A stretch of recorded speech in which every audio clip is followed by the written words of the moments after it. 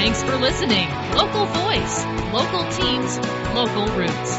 The Doug Lang Network at www.onthedln.com. All right, this is Tyler Anderson on the field from the Doug Lang Network with the victorious Seaholm Mariners. I'm standing with sophomore quarterback Jacob Kaepernick. Jacob, the first drive for ATM, they get down to and they score. So you know that you have to do something. The last couple of weeks you guys have been down. You guys have come back. How did you feel when you guys took the field on your second possession at being down 7-0? Well, after the first possession, we knew we could move the ball, We knew they weren't better than us, so we had no fear that we could push the ball all the way down the field and score. There was a lot of openings, it seemed like, on the middle crossing patterns. What did you see when you were looking at the defense, and how come those plays were so open?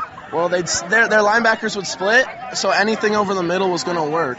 Yeah. If they were playing if they had their deep guys back, like outside, not in the middle, then I knew right down the middle was going to work every time. How about your offensive line? They gave you some time. What do you have to say about those big boys up front? They're the best line I could ask for. They're strong and they're physical, and they don't stop at they keep playing to the whistle. It's always nice to give the ball to a guy like Dylan Roberts too. How about his performance?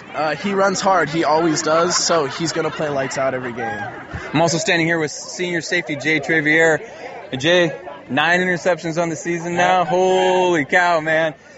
How did it go? And the defense, especially in the second half, you really clamped down when they were forced to throw. How did it feel for you? It felt good. We had our linebacker come in and help out with coverage, so I was playing more. I was like free, and I just reading the QB and reading his eyes, and I just made a play.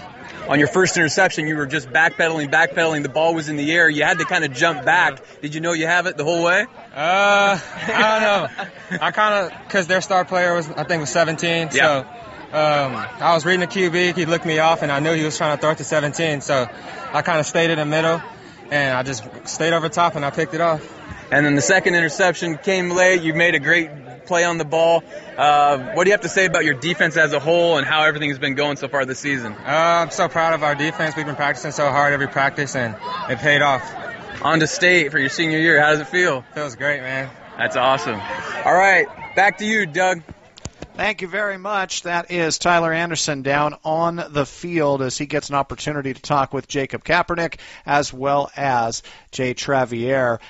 Big performances by both of those guys, and really take your pick of this Seaholm group and what they were able to do here tonight as they end up winning it going away 37-9 as they upset 9th-ranked Archbishop Murphy to punch their ticket to 2A state. Right here on the Doug Lang Network. Get your prep football fix on the Doug Lang Network. Listen to the Cover 3 podcast each week at www.onthedln.com.